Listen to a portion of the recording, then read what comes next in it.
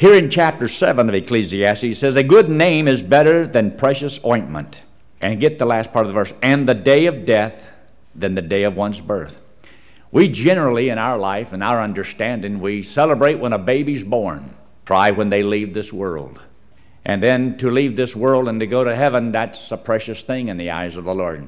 The death of the saints is precious in the eyes of the Lord. But the Bible says we all are like sheep, and we've all gone astray. We don't think right, we don't love right, or we don't do right. And he says, there's none that doeth good, no, not one. Look what he says here in Ecclesiastes chapter 7. And I want you to look there in verse 20. For there is not a just man upon earth that doeth good and sinneth not. Now the Bible tells us that we are supposed to bring forth good works. He also talks about, let men see your good works and glorify your Father which is in heaven. Well, if there's not a just man upon the earth that doeth good, then can we do anything good? When we compare ourselves with each other, we might consider ourselves to be fairly well. And many people do compare themselves. I'm just as good as so-and-so. I'm better than they are. But when we compare ourselves to the Lord, then of course we've all come short of perfection. Jesus Christ made the statement to a man who asked him, Sir, what must I do, good master, to inherit eternal life? He says, why callest thou me good? There's none good but God. Wanting him to recognize that not only was Jesus able to perform miracles, but Jesus Christ was good, but also that Jesus Christ was God. Can a man do good? But I think there's two parts to this verse, and I want you to look there again. For there is not a just man upon earth that doeth good and sinneth not. After we trust Christ as our Savior, God says that we're justified. So there is a just man upon the earth. And God tells us to bring forth good works and to maintain good works. So evidently, yes, we can do good deeds. We can do good works. But can a just man upon the earth do good and sin not? I don't believe that there's any of us that will live our lives without sin. It would be great if we could, but we don't. So after we trust Christ as our Savior, we still, even though we want to do right, we want to do good, we still fail and make a lot of mistakes, do a lot of things that we should not do. Look in 2 Samuel. 2 Samuel in chapter 1. The Bible tells us that the king of Israel, Saul, and his son, Jonathan, had just been killed. Saul had done his dead level best to kill David, hunted him down like a dog, and yet David never said or did anything against Saul. Could have taken his life several times, but he didn't do it. And then when he died, he made this statement in verse 19, the beauty of Israel is slain. Upon thy high places, how are the mighty fallen? Tell it not in Gath, publish it not in the streets of Askelon. Lest the daughters of the Philistines rejoice, lest the daughters of the uncircumcised triumph. David didn't want the heathen to rejoice because a giant had fell. And he was the king of Israel and still looked up to and honored and respected. Look in verse 25. He says, how are the mighty fallen in the midst of the battle? You and I are supposed to understand that when we dedicate our life to the Lord, not only are we saved, we're in the world, but we're in the midst of a battle. And many of us are going to go down in this world. And hopefully we'll go down fighting. But one day all of us are going to die. But while ye live, will ye fight? Fight the devil with everything that you have. Fight the sinful nature. Fight the lust of the flesh and the trials and temptations that want to destroy. I believe that it is the will of God for us to fight all the way. How are the mighty fallen and the weapons of war perished? I want you to notice something in verse 27. When David made the statement, how are the mighty fallen and the weapons of war perished? Every person who trusts Christ as Savior is a potential mighty weapon for the Lord. Now we use weapons. We use the sword of the Word. We use the shield of faith. And we prepare ourselves to battle. whether it's the teenagers or whether it's the adults, every person we train to serve the Lord is a soldier. They are potential weapons for God to use. So God uses every individual. And in the midst of this war, in this world, in this life, we're going to get wounded. We're going to get scars. And we're going to lose battles in this life. But one day it'll all be over. But in the midst of our battle, whether we're young, in the middle, or toward the end of our lives, there's a great battle on, a great war. And how are the mighty fallen? And I hope that we fall while we're fighting. And not to quit and not to give up, but to keep doing what God wants us to do. I want you to take your Bible and turn to Isaiah 61. The other night, I was covering a couple things concerning Christmas. And I had them look at Isaiah chapter 61. But I want you to notice there in this verse, it says Isaiah 61 in verse 1. It's a quote in the New Testament, in the book of Luke, where Jesus Christ quotes these verses. And it says in verse 1, as Jesus refers to these verses, he says, "These scriptures speak about me." So when we read this verse, we know that we're talking about Jesus Christ. He says, "The Spirit of the Lord God is upon me, because the Lord hath anointed me to preach good tidings unto the meek. He hath sent me to bind up the brokenhearted." And when you stop and think, the good tidings, this good news of Jesus Christ coming into the world so that we can have as a free gift everlasting life. And I'll have to admit, when I was 18 years old, I was one of those that was brokenhearted. I remember whenever Betty's dad sat down and explained the gospel to me that night, all I knew, if what he said was true, I was going to hell. And I remember sobbing like a baby, just broke down in tears. I had never been to church where I saw anybody cry like that. I'd never seen anybody get saved. So I didn't know what the rules were. I didn't know what you did, you didn't do. I never heard about being saved before. And I remember that night, as clear as a bell, I remember the details. I remember what he said, and I remember what I did. And yes, I wept. I cried like a baby. I had a broken heart, but I can tell you this. Trusting Jesus Christ as my Savior healed that broken heart about where I would spend eternity. Since that time, I'll have to admit, there has been an awful lot of events in my life that you could consider to be good things or bad things, but I've had a lot of broken hearts. Whether you consider them with your kids or your grandkids, or whether it's ministries or whether it's health, whether it's finances, you name it, you're going to have broken hearts.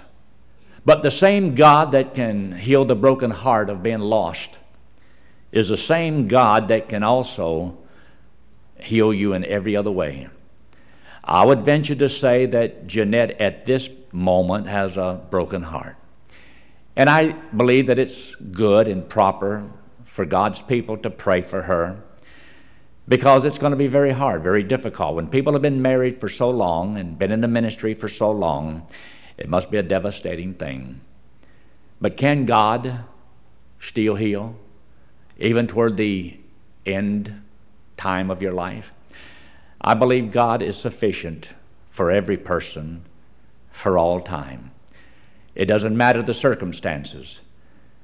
And yet, you and I can still sit here, and maybe we're not hurting physically, but you can still have a broken heart over something.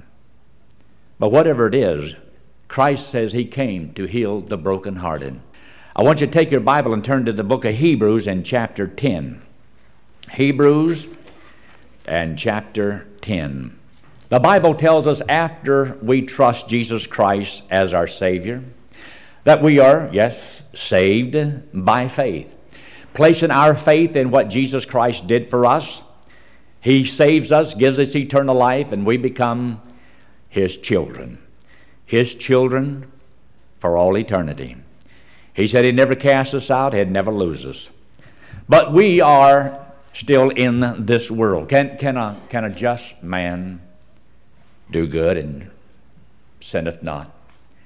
I don't think that it's possible for a child of God to live his life without sin. And regardless of how much we love the Lord and how strong we think we may be, we're not above failure. We can sin and fall at any given time, say and do things that we shouldn't. I know I've done that over my life. Nobody lives perfectly all the days of their life. But if a man made 99 decisions out of 100, and made one bad decision, it doesn't annul the 99 good decisions. As you live your life, you have to remember that God forgives you of every sin. And in the forgiveness of your sin, you and I are to forgive ourselves. But many people never forgive themselves for the things they have allowed themselves to do. And so they live under a load of guilt. He says, if thou servest not the Lord thy God with joyfulness and gladness of heart, he said, I will put a yoke of iron upon your neck until it destroys you. But I am so thankful that God, in his wisdom, saw fit to put the 11th chapter of Hebrews in the Bible. We often refer to the 11th chapter as the Hall of Faith. Down here you hear of the Hall of Fame. Those who have really done outstanding things in various ways, and so they got their name in the Hall of Fame. And what's great to know is that what God does record. But I also want you to be impressed by what God does not record. You see, God has an ability to do something you and I can't do. He can forgive and forget, and we can never forget. We don't forget. We try, we'd love to, but if somebody ever wrongs you, you might forgive them, but it's hard for you to forget. And sometimes as time goes on, it might get a little easier. But somebody can say one thing and all of a sudden it causes flashbacks back to a time or a moment when somebody said or did something that really hurt you. We all go through that. But what I want you to see here in chapter 10, look there in verse 38. Verse 38 says, now the just shall live by faith. Is there a just man upon the earth that doeth good and sinneth not? I don't think so. Is there a just man upon the earth? Yes. The Bible even says that Lot was a just man. A just man. But he vexed his righteous soul from day unto day by the things he saw and heard. And it cost him his wife and it cost him his kids. But in the midst of the battle, he made some wrong decisions. But here it makes the statement, the just shall live by faith. But if any man draw back, my soul shall have no pleasure in him, and my soul shall have no pleasure in him could be a reference to the Apostle Paul, whom I believe God used to write the book of Hebrews. But even if it's a reference to God Almighty, our Heavenly Father, it does say that God has no pleasure. See, God is not pleased with our failures.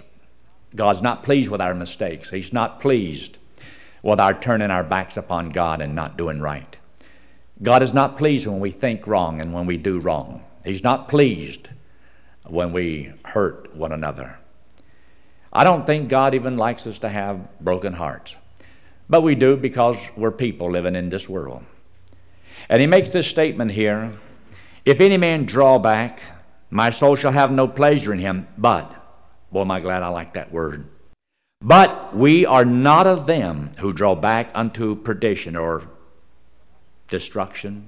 But yes, you can be a saved individual and slide back in your service to God, but it's never a reference to losing salvation. It means that what we know we don't do. What we've learned we don't share. It means that we fail God in performing our duties as a good soldier. So he says here in verse 39, But we're not of them that draw back unto perdition, and you ought to underline this part of the verse, but of them that believe to the saving of the soul. Just because the just doesn't perfectly perform in all of his life, in every area of his life, doesn't mean that you're not a just person. Doesn't even mean that you're not a good person. It means that you are a just person doing good, but not without sin. It says in the book of John, 1 John, he says, a man that saith he hath no sin, he is a liar. It means that you and I, we do have a sinful nature, and we still do sin. And we do fail, and we do get upset. We do get bitter. We do say hateful things because we're still people. We're human. But the Lord can forgive us, restore, and we can keep walking with the Lord. If not, then no Christian would ever mature if we didn't have a wonderful, loving, forgiving Heavenly Father. He says here, but of them that believe to the saving of the soul. In other words, we may believe that a person can draw back, but we don't believe that they can ever lose their soul. So then you come to chapter 11, where when he's talking about the just shall live by faith. And as time goes on, we have broken hearts and God heals them. But there's something that I want you to notice here. Not what is recorded. I want you to see what is not recorded. You say, how can you show us what's not recorded? When you read the Old Testament, you get the full story. The full story. You read the Old Testament and you'll find out what happened and what God did. Verse 5 of chapter 11, by faith Enoch was translated that he should not see death, and was not found because God had translated him, for before his translation he had this testimony that he pleased God. Isn't that a wonderful thing? But do you believe that Enoch, because he pleased God, never displeased God? Do you believe that because of his testimony that he was such a good, a righteous man, that God took him on to heaven and didn't even let him die? Isn't that awesome? Does that mean he never failed? Doesn't mean that. Does it mean he never sinned? It doesn't mean that. See, every one of these people failed, but in chapter 11, you don't find God recording any of the failures of any of his servants. Because you see, God was able to do something. God says a man shall live by faith, and what a man does for the Lord, God records. And the other that God has forgiven is never brought up again. When you read the whole story in the Old Testament, yeah, you find out where the men did that which was wrong. But when you come to chapter 11, you don't find any of those things. It's almost like when we get to heaven, what's God going to bring out? He doesn't bring out our sins because they are buried in the depths of the sea. They're removed as far as the east is from the west. And their sins I will remember no more. Aren't you glad of that? But what you did by faith for the Lord, God says he's going to reward you for. Look there in chapter 10 and notice in verse 32. Verse 32, as he's talking to these Hebrew Christians, he says, but call to remembrance the former days. Can we remember the former days? There's a lot of things in my life I remember, some things I like to forget. But he says, I want you to remember something. After you were illuminated, after you were saved, when you saw and you heard, you understood, you believed on the Lord, after you were illuminated, ye endured a great fight of affliction. You see, God saving us and leaving us in this body, in this world, is a battle in itself. He left us in a body that fights against everything God wants us to do. My body don't want to go sometimes. You still have, and I have, the lust of the flesh. We get tired, we get weary, we get worn. But maybe there's times when you endured a great fight of affliction. You were afflicted, but you fought. 33, partly while you were made a gazing stock, both by reproaches and afflictions, partly while you became companions of them that were so used. Sometimes it's because of literal things that you've done. Sometimes it's because you're a companion with those that are suffering. While I was in Colorado, I had a very dear man whom God brought alongside of me to help me in the ministry there. His name was Bob Daly. And as time went on, we led a lot of people to Christ. Saw a lot of wonderful things happen. But there also came times when we had persecutions. And that man, he stuck with me, and it hurt him. He was greatly hurt, but he stuck with me because he believed that I was right. The suffering that he went through, he's still my friend today.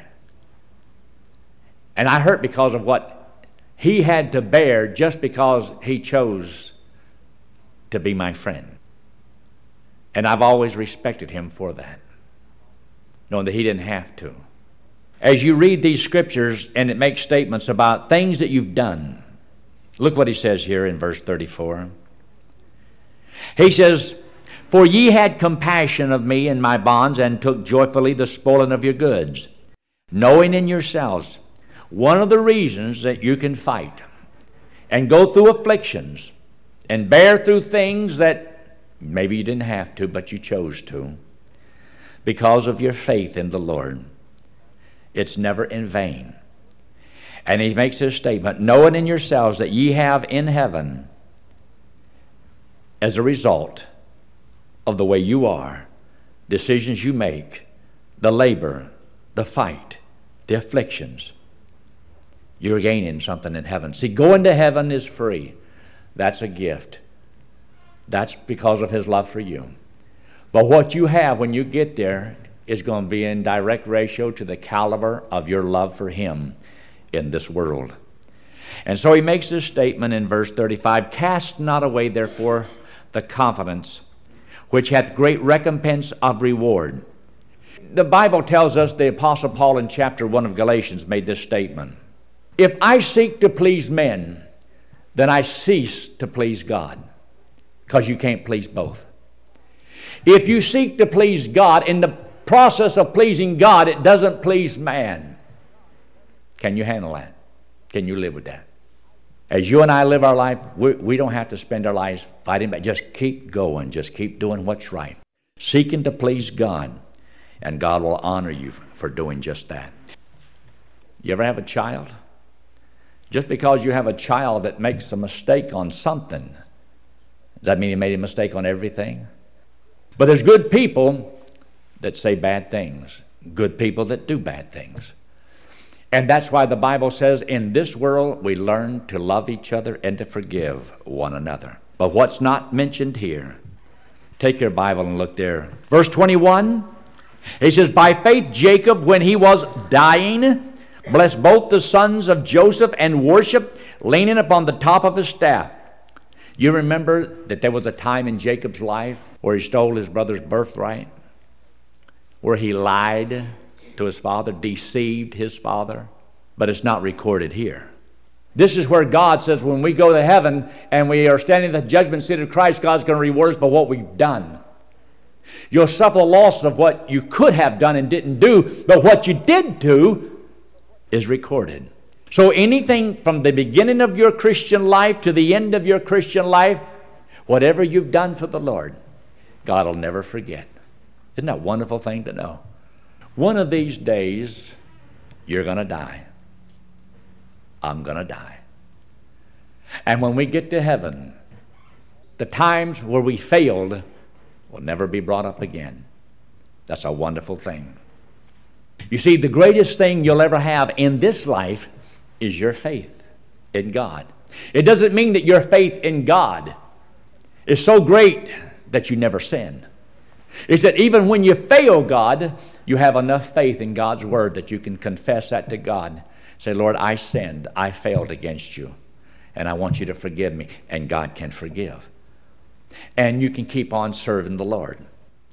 Never let some sin that you've ever done, today or in the past or tomorrow or whenever, ever keep you down. Because I got good news for you. We serve a God of second chance, third chance, and fourth chance, and fifth chance, and seventh chance, and eighth chance. He's always willing to forgive. And He can always use you.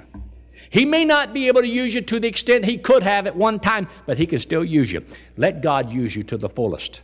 Wherever you are in this Christian life of yours, God will bless you for it. This end representing you and me, and the wall represents sin. We all have sin upon us. God, He loves us. He loves you. He loves me. He loves everybody in the whole world. It's the sin that we have a problem with. Because you see, our sins separates us from God. This sin represents Jesus Christ, God. Our sin separates us from Him. That's why God hates sin. Because He's perfect and we're not. And He can't fellowship with us. We can't fellowship with Him. We can't go to heaven because of this sin. And God says that since we committed it, we have to pay for it. It's eternal separation from God in hell. But He loves us. He wants us to go to heaven. And to go to heaven, we have to be perfect, as righteous as God. And nobody's perfect. Nobody is. We're all sinners. The Bible says we cannot save ourselves by the good deeds that we do. The only payment for sin that God would accept is the payment of death. This sin represents Jesus Christ, God in the flesh, came into the world. Because He does love us, He took the sin, paid for it on the cross. This was His way of showing us that He loves us. God so loved the world that He gave His only begotten Son, whosoever in the world made it even, whosoever believeth. Made it where anybody can have it. It's not hard, it's not complicated. Even a child can understand it. That all they had to do is believe that He did it for them, and He would put the payment to their account. They'd go to heaven on what Christ did for them. If I offered you my tie and you accepted, you'd have a tie. If Jesus Christ walked in here and offered you eternal life and you accepted, what would you have? Eternal life. If it's eternal life and it lasts forever, then where are you going to go when you die? You go to heaven.